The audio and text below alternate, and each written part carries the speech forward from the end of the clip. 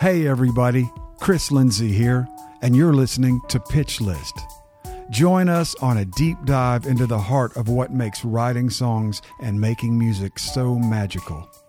Let's find out what makes songwriters tick, and along the way, remember why we love music.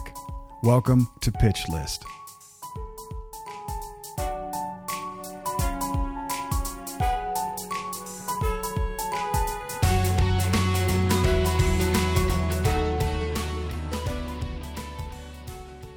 Hey everybody, my name is Chris Lindsay, and wow, this is the 61st episode of Pitch List. Our guest today is a mega hit pop writer and artist with too many iconic number ones to count. To be honest, I'd be out of my mind to be part of just one of the huge songs he's written. His career has spanned all the way from a duo formed in the 70s to his present-day work in Americana, with no sign of slowing down anytime soon. We had a great talk by Zoom on a cloudy Nashville afternoon. This is John Oates, and welcome to Pitch List. Good afternoon. We've got a killer version of Pitch List today. I've been excited all week thinking about talking to this guy. Master, gifted, hit songwriter, John Oates. How are you, man?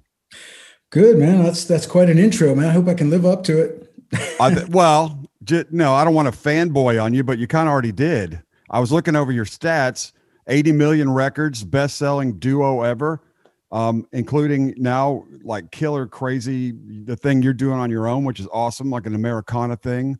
That's a dream career, man. That's unbelievable. Unbelievable. I've been very blessed and very fortunate to have the amazing commercial success of Hall & Oates' career to allow me to do other things. And I think any creative person, songwriter, musician, whatever, would really dream to have that situation where they can go and do what they want creatively because of this, great success that I've had with Daryl Hall.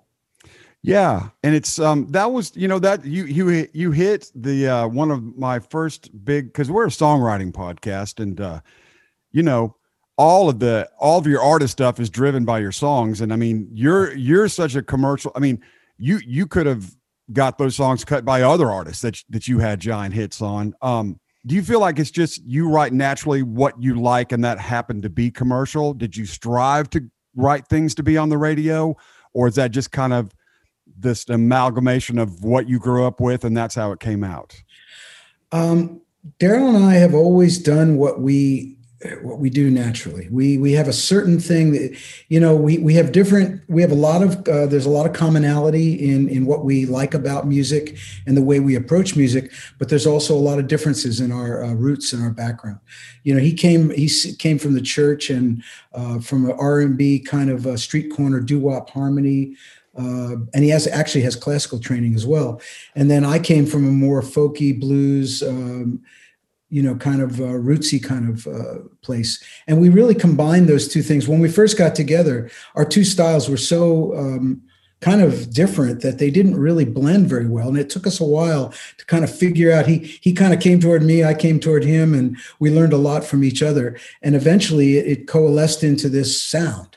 We never tried to write for other people. In fact, I think it's kind of surprising over the years with the amount of songs that we've written and the amount of hits we've had that not more people have covered our songs. It really wasn't until the sampling hip hop era when people started to actually use a lot of our songs.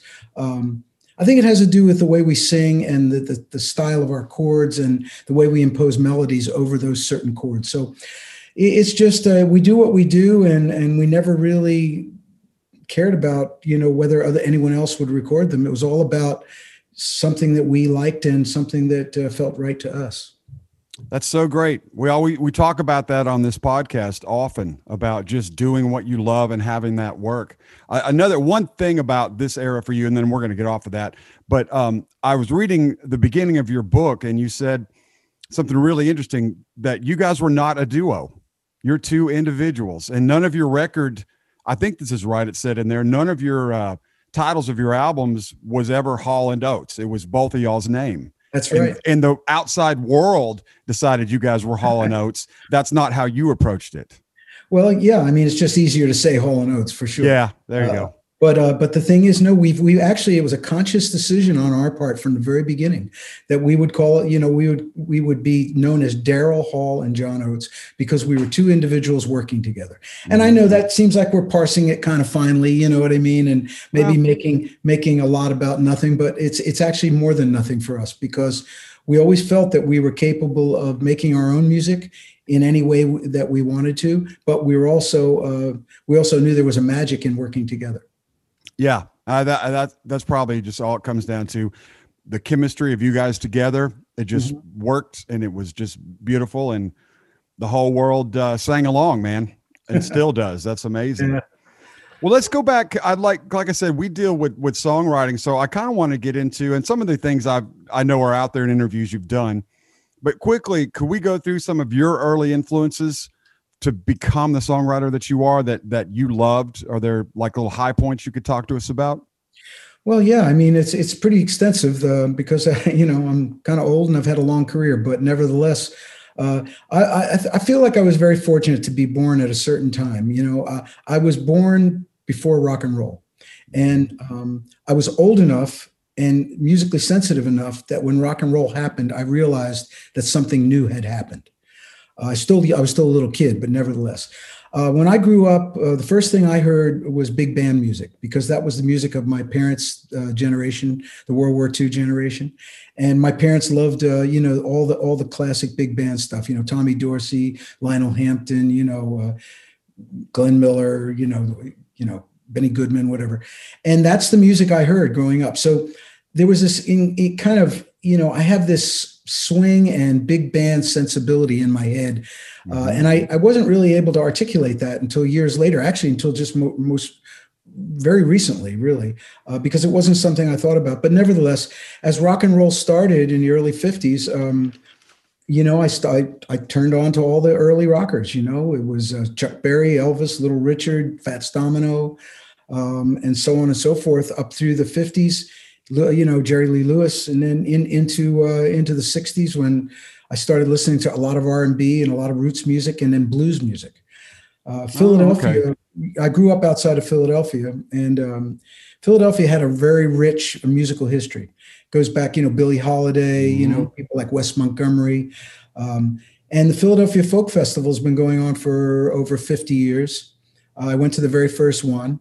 And at the same time, the Uptown Theater on North Broad Street was part of the Chitlin Circuit, which was the Apollo in New York, the Howard in D.C., and the Uptown in Philly. And that was the circuit that all the roots and R&B musicians played.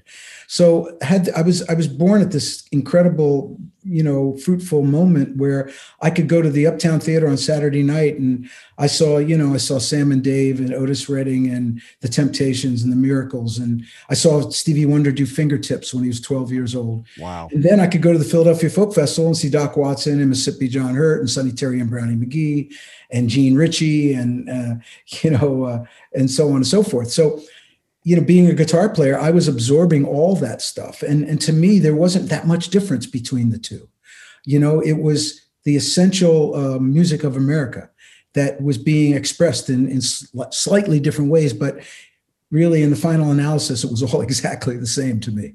So I think that's been my mantra and my philosophy going forward, is that this is, it's all part of this amazing palette of American music that, that you can draw from. It's been such an important aspect of what America has brought to the world.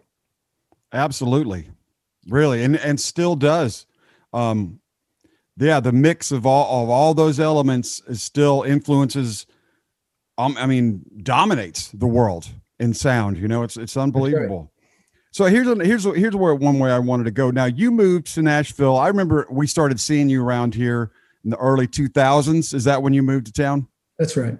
Yeah, it's pretty exciting. And we would all see you at the awards and everything. And I kind of want to talk about your move to Nashville, your writing style before, and then coming, the Nashville style. And now you do Nashville co-writes, right? Yeah, I've done many Yeah, over the many. years. Yeah. I made a lot of good friends in the Nashville songwriting community. Yeah. So I'd love to hear your take on that, coming from the pop rock world that you came from into Nashville and their style of writing and things you like or don't like. Well, I started coming to Nashville to write in the late '90s. Mm-hmm. I was producing a guy named Jerry Lynn Williams in Oklahoma, and Jerry Lynn had a publisher here in Nashville. And in the course of making this record with him, I met his publisher, and his publisher encouraged me to come and write. Daryl and I weren't touring very much at the time in the late '90s, and I wanted to try other things. Had dreams of writing a big country hit that didn't turn out so well for me, but nevertheless, so far, that's right. You're always good as your next song, right? That's right. This could be the year we could see you at BMIs and up on stage. True. But I did come to Nashville, and I met Keith Follesay. It was one of the first Nashville writers I met. And Keith and I began to write together, and he kind of walked me through the whole Nashville demo process, where you go in the studio and cut 5 or 6 songs in a few hours, and I got to play with some of these amazing studio musicians. And one thing I noticed, because prior to the late '90s coming to Nashville, the only people I played with was Daryl and our various bands. I literally never played with anyone else. So I had a thing that I did with Daryl and with our, we had different bands over the years, but it was always, I had a role that I played in that rhythm section. Mm-hmm. And all of a sudden I got to Nashville, and I felt like it brought me back to the early days of Philadelphia, when I was going to the Philadelphia Folk Festival and going to the Second Fret, the coffee houses, and seeing all these amazing performers. And I just got very turned on by the quality of the musicianship, the high level of the players and their professionalism. And I said, man, I got to be here. And little by little, we started coming more often, and eventually we got a place here, and, got involved very early on with Jed Hilly and the Americana community. Right. I felt like it was a place where I could find a home, musical home, because it was open-ended. There was lots of styles that could live inside that category of Americana. Yeah, a lot less rules in Americana. Yeah. A lot of even country stuff will spill into Americana if it's a little different. It seems like now things are better than ever. It seems now that people are all over the place and everybody's loving it, and we're losing some of these genre chains that we've had forever. Yeah, I mean, it's everyone is more open-minded, and the internet and the virtual way of distributing music now has really allowed everyone to be much more open-minded about music and styles and things. I mean, look at contemporary country. I mean, I don't know. It might as well be pop music for all I care. Exactly, with a steel guitar. I don't hear any difference, really. No, well, there isn't. It's just the different instruments, really. So occasionally there's a different instrument. Sometimes they're not even different instruments. Yeah. This is true. But regardless of that fact, it's just about good songs. Yeah. It's about good songs and making good records. And really, I don't care what label you put on it, man. It's just it's all about writing good songs. Yeah, and it seems like I try to tell my kids this, because they're starting their writing stuff and everything. It doesn't really matter. It's just make it great, and people will come. They'll come listen to it. You just make it great, and and they'll figure out what category to put it in, what to call it, all that. You really have to start from the place of make something great, and then all that gets figured out. Done. You don't have to worry about that. Something caught my eye in maybe your book or some press. You guys are serious guys, man. Somebody had interviewed you and talked about, and this was about the 70s and 80s, where there was a lot of drugs around, right? And you made this comment that you guys were never into that. You didn't have time for that. And that impressed me, because I think sometimes in our business, people think this is, what partying goes along with this business, and I think it's really important for younger writers to know that that's a road to doom, and I love to see people talking about that, about, I don't want to get into just say no to the drugs, kids, but it struck me that you were forceful about it. Do you want to comment on that?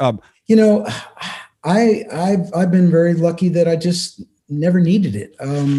look, who among us has not dabbled in some way or another, Yes. And of course, growing up in the 60s and 70s, it was everywhere. Yep. And I saw a lot of really talented people fall by the wayside because of drugs and drinking and stuff like that. So my constitution doesn't like it.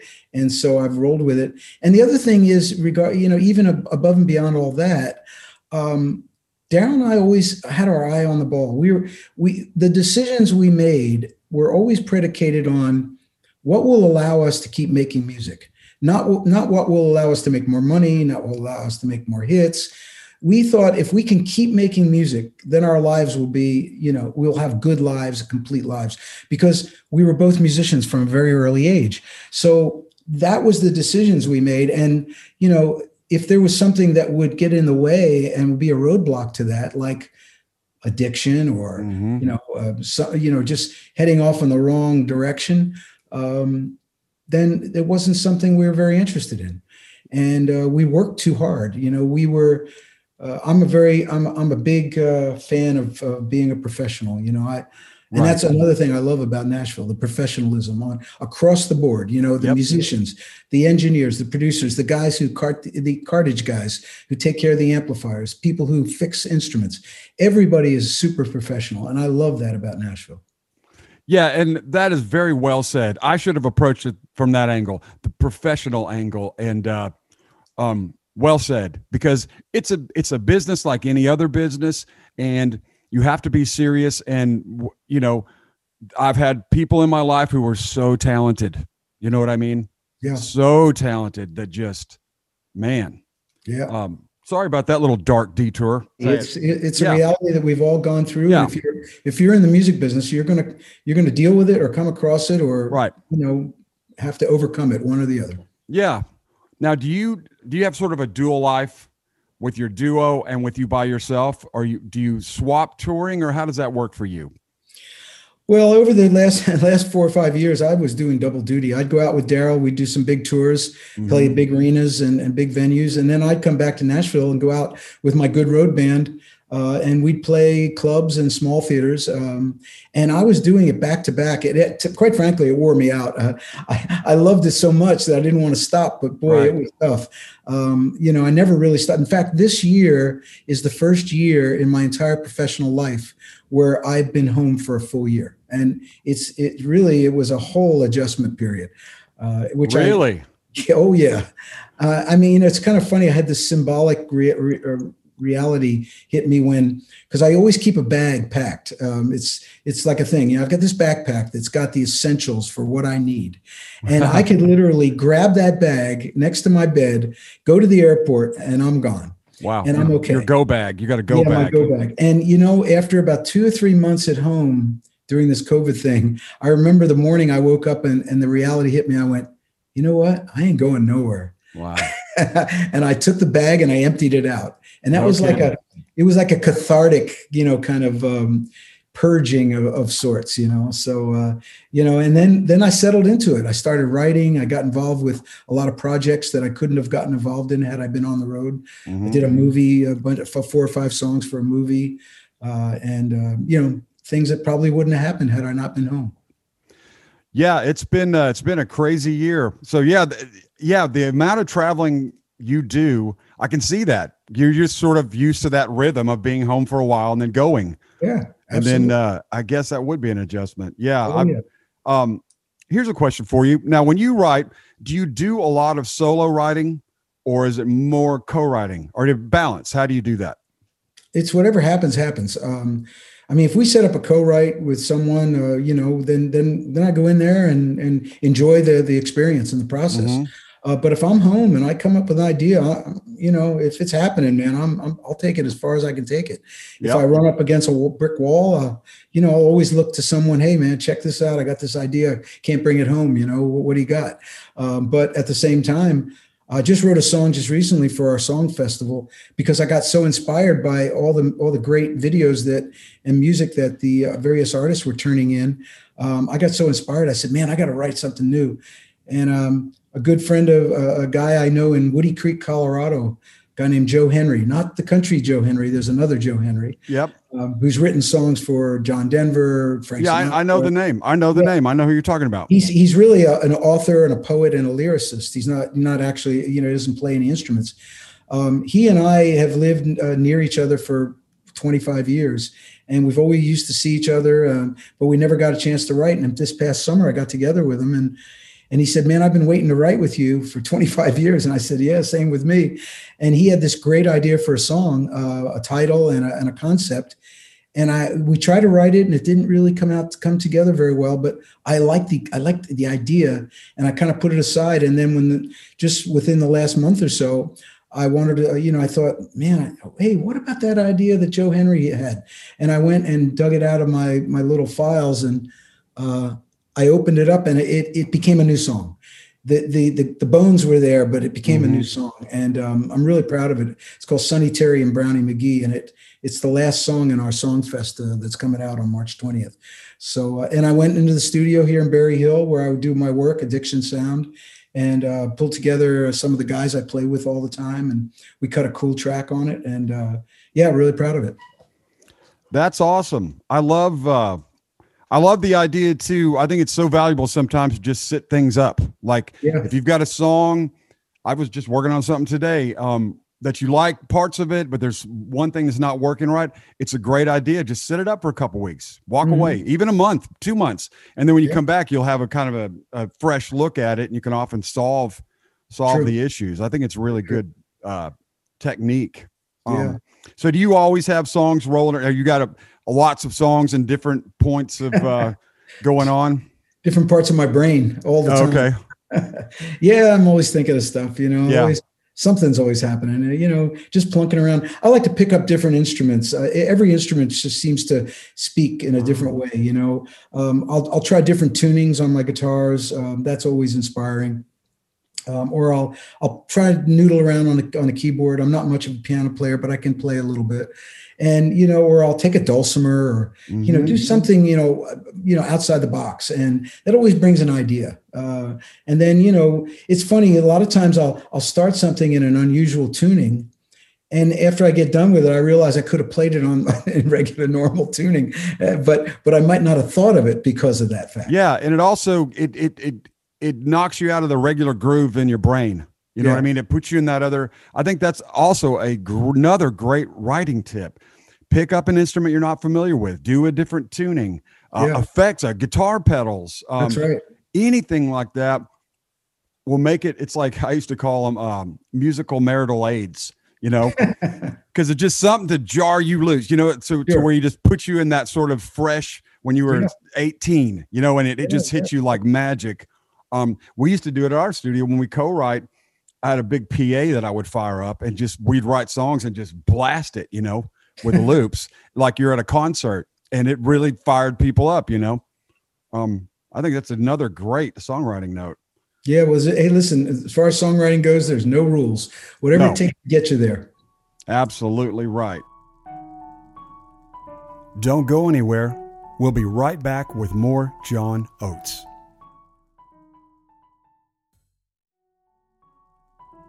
Absolutely right. Well, I want to make sure we talk about this, because I know by the time this airs, I think it'll be close to Saturday, the 20th.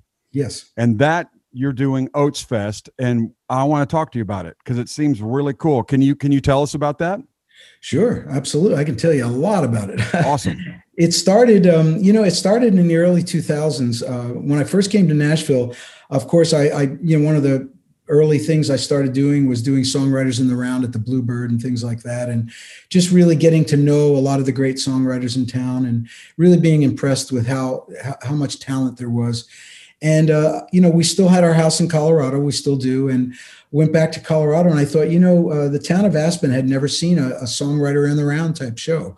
So we put together this show that we call the Aspen Songwriters Festival. And we called it 7908 because that's the altitude of Aspen. And we put it together for 3 years and had amazing artists. We had Alan Toussaint, we had Keb Mo, Matt Nathanson, Donovan Frankenreiter, Sean Colvin, Jim Lauderdale, just so many people. Anyway, the list goes on. And we had a really great experience doing that, and it kind of fell by the wayside. And then this past summer, we were out there again, and the mayor of the town, who used to be my roadie, believe it or not. Wow. Yeah. Small world.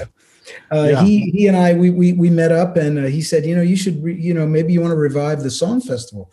And I said, yeah, you think we can do it? He said, yeah, maybe in the spring we could do a live show. And as the year progressed, we realized that wasn't going to happen. And my wife and I said, let's do it virtually. Let's see if we can put a virtual song festival together. And we also, at the same time, we're realizing how this horrible situation in America where 1 in 6 families can't put food on the table. And we were very moved to say, I wish we could do more. And then we said, let's see if we can combine a charity and a donation to help Feed America with this song festival idea. And we reached out to feedingamerica.org, and they were on board, and great organization. Then it began to take on a life of its own. Reached out to some good friends, and they signed on. And once they signed on, more and more musicians started to sign on, and it really took on a life of its own. And now we have the most amazing lineup of artists. I mean, I can read them off to you if you want, but tell us some. Tell us some. Yeah, I mean, I reached out to a lot of the people that were at the Aspen Songwriters Festival: Keb Mo, Matt Nathanson, Sean Colvin, Jim Lauderdale. But then, it was Michael McDonald, who Daryl and I toured with, Darius Rucker, Dave Grohl, and of course, Daryl's doing one of his cool solo songs, I'm in a Philly Mood. I reached out to Dan and Shay, who are two guys who I just love, and I've been watching them, and I got to know them over the years because we were on the same label at Warner Nashville, and just love what they've been doing and how big they've gotten in the pop country world. So Dan and Shay signed on. We got Sheila E. She's doing this incredible version of Glamorous Life that's mind-blowing. Wow. As I said, Keb Mo, Sean Colvin, Sammy Hagar in the Circle, Big Kenny, who's my neighbor, lives right down the road. Sarah Bareilles, who all-time favorite, amazing. Bob Weir and Wolf Brothers. Wow. Who I got to play with a year and a half ago at the Ryman.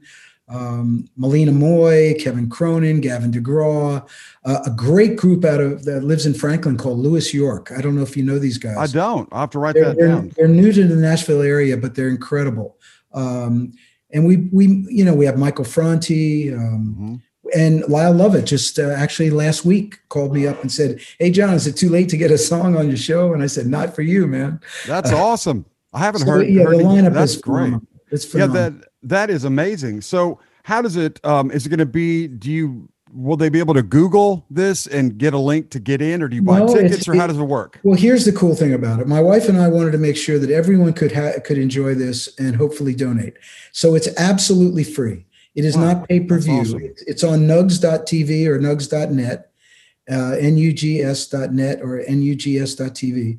And we'll have a donation component with a QR code, and we'll have a URL, feedingamerica.org/OatsFest. And all you've got to do on March 20th at 7 p.m. Central, 8 p.m. Eastern, go on nugs.net and you will see the show. You can sit back and crank the speakers up and enjoy some incredible performances.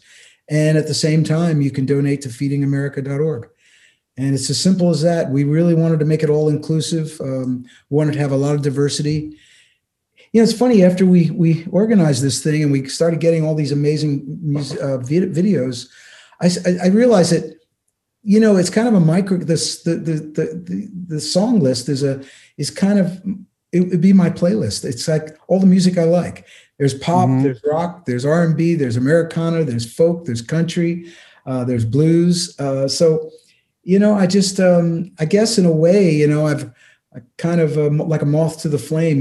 We provided a platform for these artists to not only do something great for Feeding America, but to showcase what they do best, write songs and sing and play. It's fantastic, man. It's such a great thing, and I'm glad you're doing it. I know, I'm sure you would have rather been in Aspen, but that'll come again. That probably not next year you'll be able to do that. You know what? I think maybe this virtual festival might actually open the door to doing this type of show in other places. It might be Aspen. It might be, who knows, Chicago, New York, LA. You never know. Well, and I think it's also so great you're doing it much needed. I read an article that I trusted a couple days ago about food insecurity. Yeah. There are a lot of people, a shocking amount of people that are living, It's hard to believe. Yes, it is. Yeah. It's hard to believe that in America, right, that people are going without food. I that's the thing I couldn't process, and that was really the thing that kicked me in the butt to try to do something. Yeah, 1 in 6 families can't put food on the table. That's right. That's a crazy number. And just by donating $1 to feedingamerica.org, we'll create 10 meals. $1 creates 10 meals. That's pretty good value for the money. Yes, it is. Yes, it is. And a lot of those are children, who are going hungry, and there's just, there ain't no call for that in this country. Right. You know what I mean? We need to do something. So we will also put a link for all this in our show notes. So if anybody wants to go straight and donate, that would be amazing. Anything they could do. And also for the show too, because it'll be fantastic. One thing I do want to talk before I let you go, we always talk about this on the podcast. It's one of my favorite things. You may not have this, because it looks like you started out and just kind of had a rocket to success. But we love to talk about people's careers in the beginning before they make it. Was there a moment where you really thought, damn, this just isn't going to work, and you might have wanted to give up, or were you always just like, I'm going full blast? I mean, sink or swim. Did you have a moment when you were younger before y'all broke that you worried about it? Well, I've been fortunate to be able to make a living, really in music my whole life. Right. I played in a band from time I was in 6th grade. I taught guitar lessons to get myself through college, and then met Daryl. And Daryl and I had about 2 years where we wrote and we kept trying to play in little venues around Philadelphia, and we weren't getting much traction. It took us quite a while, but we finally got a contract with Atlantic Records, thanks to the fact that Arif Mardin wanted to produce us. One of the world's great producers. So we were very fortunate. And then we made 3 albums and we didn't have any success. Really? No, I didn't know this. Sure, okay, talk about that. Well, in 1972, we did Whole Oats. In 73, we did A Band of Luncheonette. And in 74, we did War Babies. And they really weren't that successful. We got, it put us on the map, but it didn't really happen. And it wasn't until our 4th album where we went to LA and recorded, and we had Sarah Smile and Rich Girl, and then they re-released She's Gone, and that became a hit as well. So it took about 4 years before we really had the commercial success. And then throughout the 70s, our career was kind of up and down. We had the big hits, and then in the late 70s, we kind of sagged down into this kind of, we weren't having big hits, but we were still working. And then in the 80s, we finally decided to produce ourselves and go into the studio with our road band. And that's what changed everything. And then we had, of course, this, crazy 80s string of hits. But that's right. In the end, man, we just wanted to, what I'm most proud of in terms of, tell us. Everyone always focuses on our big hits. It's the thing it's kind of the 300-pound gorilla in the room. You can't get away from them, which is great. But not one of our big hits sounds like the other one. Not one. And I'm very proud of that fact. We've never done part 2 of, like Sarah Smile doesn't sound like a Rich Girl, doesn't sound like She's Gone. Maneater doesn't sound like You Make My Dreams Come True, or I Can't Go For That, or Out of Touch doesn't sound like, any of those songs. So it's really a testament to the way we wrote, and the fact that we never wanted to, kind of stand on our laurels. We always wanted to push forward. I love that. And it's true. I hadn't thought of it that way. They are all very unique. And you would think there would be a tendency to sort of stay in a vein. But I also think the fact that you didn't made them even bigger, because they're their own unique little gems. You know what I mean? And it kind of gave them room to shine because they were all different, Well, yeah, but make no mistake about it. The world at large, meaning radio and big record companies, they wanted us to do Rich Girl too, and they wanted us to do Sarah Smile too. There was no doubt about it, but we wouldn't do it. We wrote the songs we wrote, and we said, here you go, guys. We made the record. Now you go figure out a way of selling it. Did you guys get in some of those meetings where they're telling you to do a Sarah Smile follow up, and you're like, well, we're doing what we're doing, and Did it ever get heated? Did you? Luckily we had a pretty strong manager who kind of isolated us from all that crap. But he knew we weren't going to do it anyway, so it didn't matter. Well, that's good. There's another tip for you kids. Get a good manager who can bad cop for you. Mm-hmm. Here's something that came to mind when you were talking. Some of those iconic songs that you're talking about, Maneater, I don't know if you said that one, but that one too. When you had written it, maybe before you recorded it, but it wasn't out. Did you know which ones were going to be giant hits, or were you surprised? No, we really didn't. We had a sense, we knew certain songs just seemed to ride. We could tell from the recording studio. Really? We could tell that when we were in the studio, the tracks just had a certain tracks just, the cream always rises to the top. But I will say that we spent as much time and energy on every album track. We didn't spend more time on a song like You Make My Dreams Come True than we did on one of the other album tracks. It just so happens that song had a magic that, lifted it above the rest of them. But we just, Maneater, I came back from Jamaica and I wanted to write a reggae song, and I wrote the hook, Oh, Here She Comes, as a reggae song. Wow. And I was working with Edgar Winter at the time. I was writing with him. Frankenstein. And I was with him and I said, hey man, I got this idea. I don't know if you're going to like it. And I played him this reggae version of Maneater, just the hook. And he didn't really, he said, yeah, it's all right. I don't know. I said, okay, well, no problem. And I put it away, and I went back and then I played it for Daryl, and he said, man, I like the idea. He goes, I don't want to do a reggae song. He goes, well, let's do something more of a Motown feel. Mm-hmm. And he came up with the idea of going bonk, gong, gong, bonk, bonk, ba-da-da-da-da-da. Yep. And that became the vibe, the hook, or the instrumental hook. And then we continued to write the song, and we wrote it around that, with that approach, which was much more, rather than reggae, was probably more in keeping with, where we were coming from as a group. That's crazy. I've heard that type of story before from some big pop songs that were one thing and then another, and then it just, that's the beauty of working together, is like you get that influence someone else. And who knows, if Edgar Winter had worked on that with you, maybe it doesn't do anything. That's right. Might have been a Texas blues. Right. But I'll tell you what, I like to give you a little scoop right here, because please. I'm working with a very cool artist named Saxsquatch on the Song Festival. Mm-hmm. He's my co-host, and he's a 7-foot Saxsquatch wearing saxophone player. And he and I have been collaborating, and we did an EDM version of Maneater. You're kidding. And it's awesome. And it's going to debut for the first time on the Song Festival on Saturday night. Oh, that's awesome. Did you speed it up, or how did you do it? I don't want to give it we don't want to say away, okay. But it's an electronic dance music version of Maneater. Let's just leave it at that, and let your imagination run wild. By a 7-foot sax playing Sasquatch. And me. And you.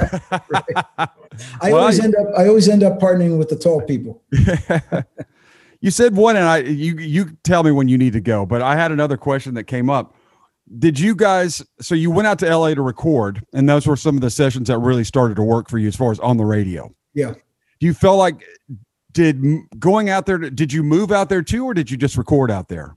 Well, we sort of temporarily moved out there because we didn't live anywhere in those days. We wrote, we recorded, and we toured. And so when we came off the road, what happened was we had a guy in our band named Christopher Bond. He was from Philadelphia. He was in one of our early bands in the early 70s. And after we did the Abandoned Luncheonette album together, he moved to LA. He didn't want to be on the road. He wanted to be a producer. And we stayed in touch. And over the next year or so, he kept saying, hey, man, I've got the great studios. I've got the great studio musicians. You guys really need to come out here and make a record. And we didn't really want to go to LA. We were not oriented toward LA. But we, as I said earlier, we did 3 albums in New York, and nothing happened. So we didn't really have anything to lose. So we said, hey, let's take a leap of faith and give this a try. So we went out to LA, and he did. He surrounded us with some of the great LA players. We had Lee Sklar and Ed Green and Jeff Porcaro and so many amazing players playing on the records. And the studios in LA in the mid 70s were really state of the art. They were some of the best studios in America. So, it was kind of fun to be out there. We'd rent a house, we'd hang, make our record, and then we'd go on tour. And then after the tour is over, we'd go back to LA and rent another house and hang out there, make another record. And, we'd go to the Troubadour and hang out with the Eagles and Linda Ronstadt and Jackson Browne and J.D. Souther and those guys. And, we were part of that 70s thing that was happening, but it wasn't what we were doing. We did our own thing, but we were, it was just great to be in a really creative environment. Yeah, and probably a great change. I grew up in Texas, but I lived out in LA when I was younger for a while, and it's you being an East Coast guy. It's just such a cool change to go somewhere like that if you've never lived there, where everything's different. It's weather's beautiful, it's dry. It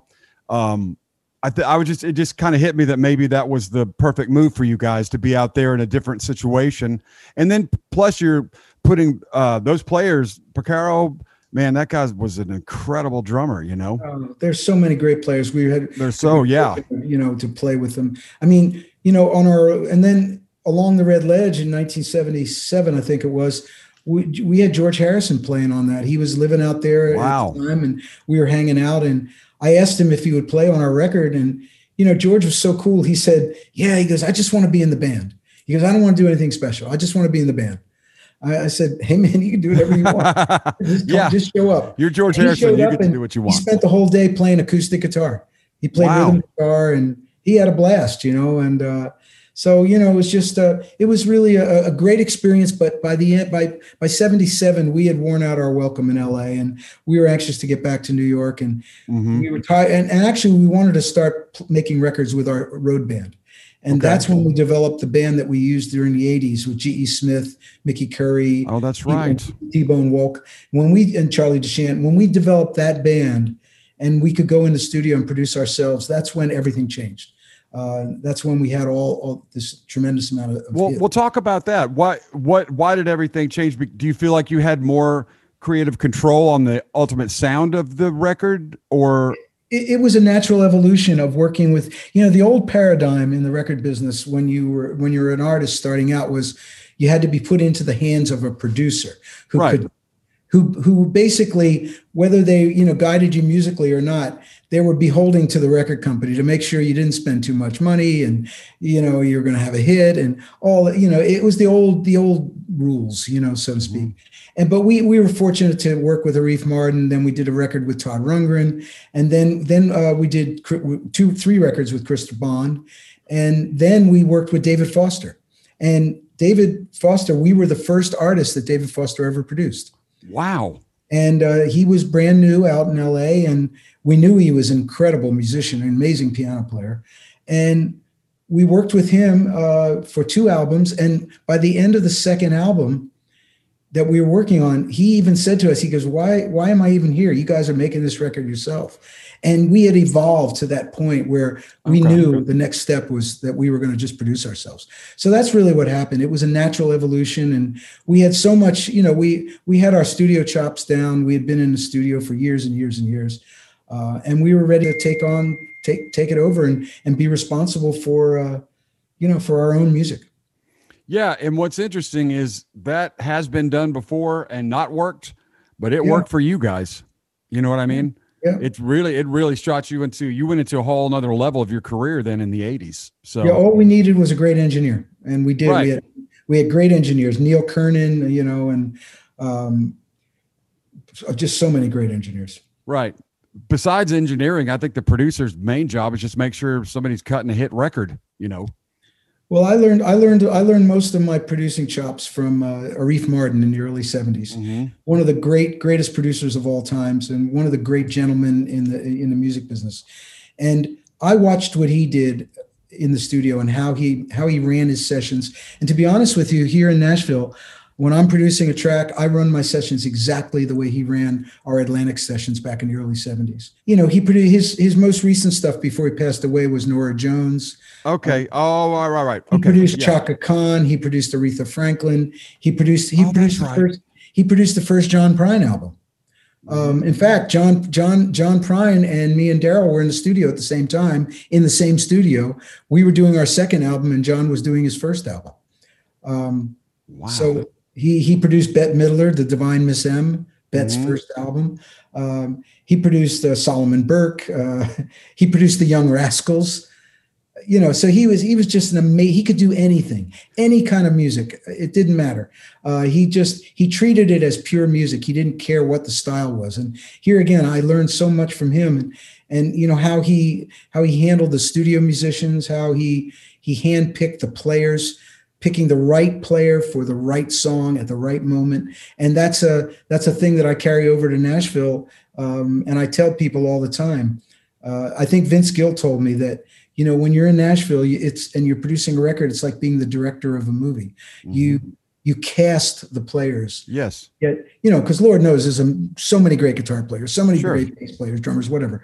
But it's just who's going to be that exact right player for that exact right moment. And that's the luxury that we have here in Nashville to be able to draw from. And I just love the idea. And I come up with a song and I go, oh man, I know exactly who I want on guitar on this one. I know exactly who should be playing bass on this one. And, it's just a beautiful thing to be able to have that talent at your fingertips. It really is. And I think Nashville is spoiled that way because LA has a good player scene still, but Nashville has the most robust. I mean, there are so many great players here. I mean, so many. Yeah. But a great record. I think you're absolutely right, man. Casting is a good way to look at it. Yeah. Because there's guys who can take that. There's 2 or 3 guitar players, more than that could play a record and it's going to work, right? Sure. But there's that one person who's just going to be the one little thing. That's right. And there's chemistry too. It's not just one. I was talking to my buddy Bukovac about it. It's not just the one person. It's how everybody works together, as a unit, and that chemistry too. I'm going to look into him. I do know who you're talking about now, but I'm going to go back and read. Awesome, man. Well, I don't want to take up any more of your time. I could literally hear these stories forever. But I know you, I've tried to be respectful. I know you've told these stories a lot, and wanted to keep it on the songwriting lines. Tell us what's, I know you guys are working on Oats Fest, but further out, what are your plans for the next few years? What are I just obviously I want to stay active musically, but I want to spread my wings and try some different things. This writing songs for this recent movie called Gringa was really a great experience for me because the songwriting came much easier when I had a script in front of me. Wow. It gave me a starting point. It wasn't like I was trying to come up with a song in a void. Coming up with an idea from nothing. I had the script in front of me. It was evocative. The writing was great in the script. And I picked certain, phrases and certain moments out, and it really just spurred my juices, got my juices going. So that was fun. I'd love to do that again. I think there's going to be more song festivals in our future. And Daryl and I have a tour planned for August of this year. Oh, fantastic. We got a 25 city tour. We don't know if it's going to happen. We want it to happen, and we're going to do everything in our power to make it happen. I guess the world will dictate to us whether they want to sit in a venue and listen to music live. And did you say August for that one? Yeah, early August. 25 cities, and we're going to be we're touring with KT Tunstall and Squeeze. Wow, I hadn't heard that name, and I used to love. I still do. Squeeze, and they are incredible band. We did a couple shows with them, and they sound amazing. And KT Tunstall is one of my favorites. Mm-hmm.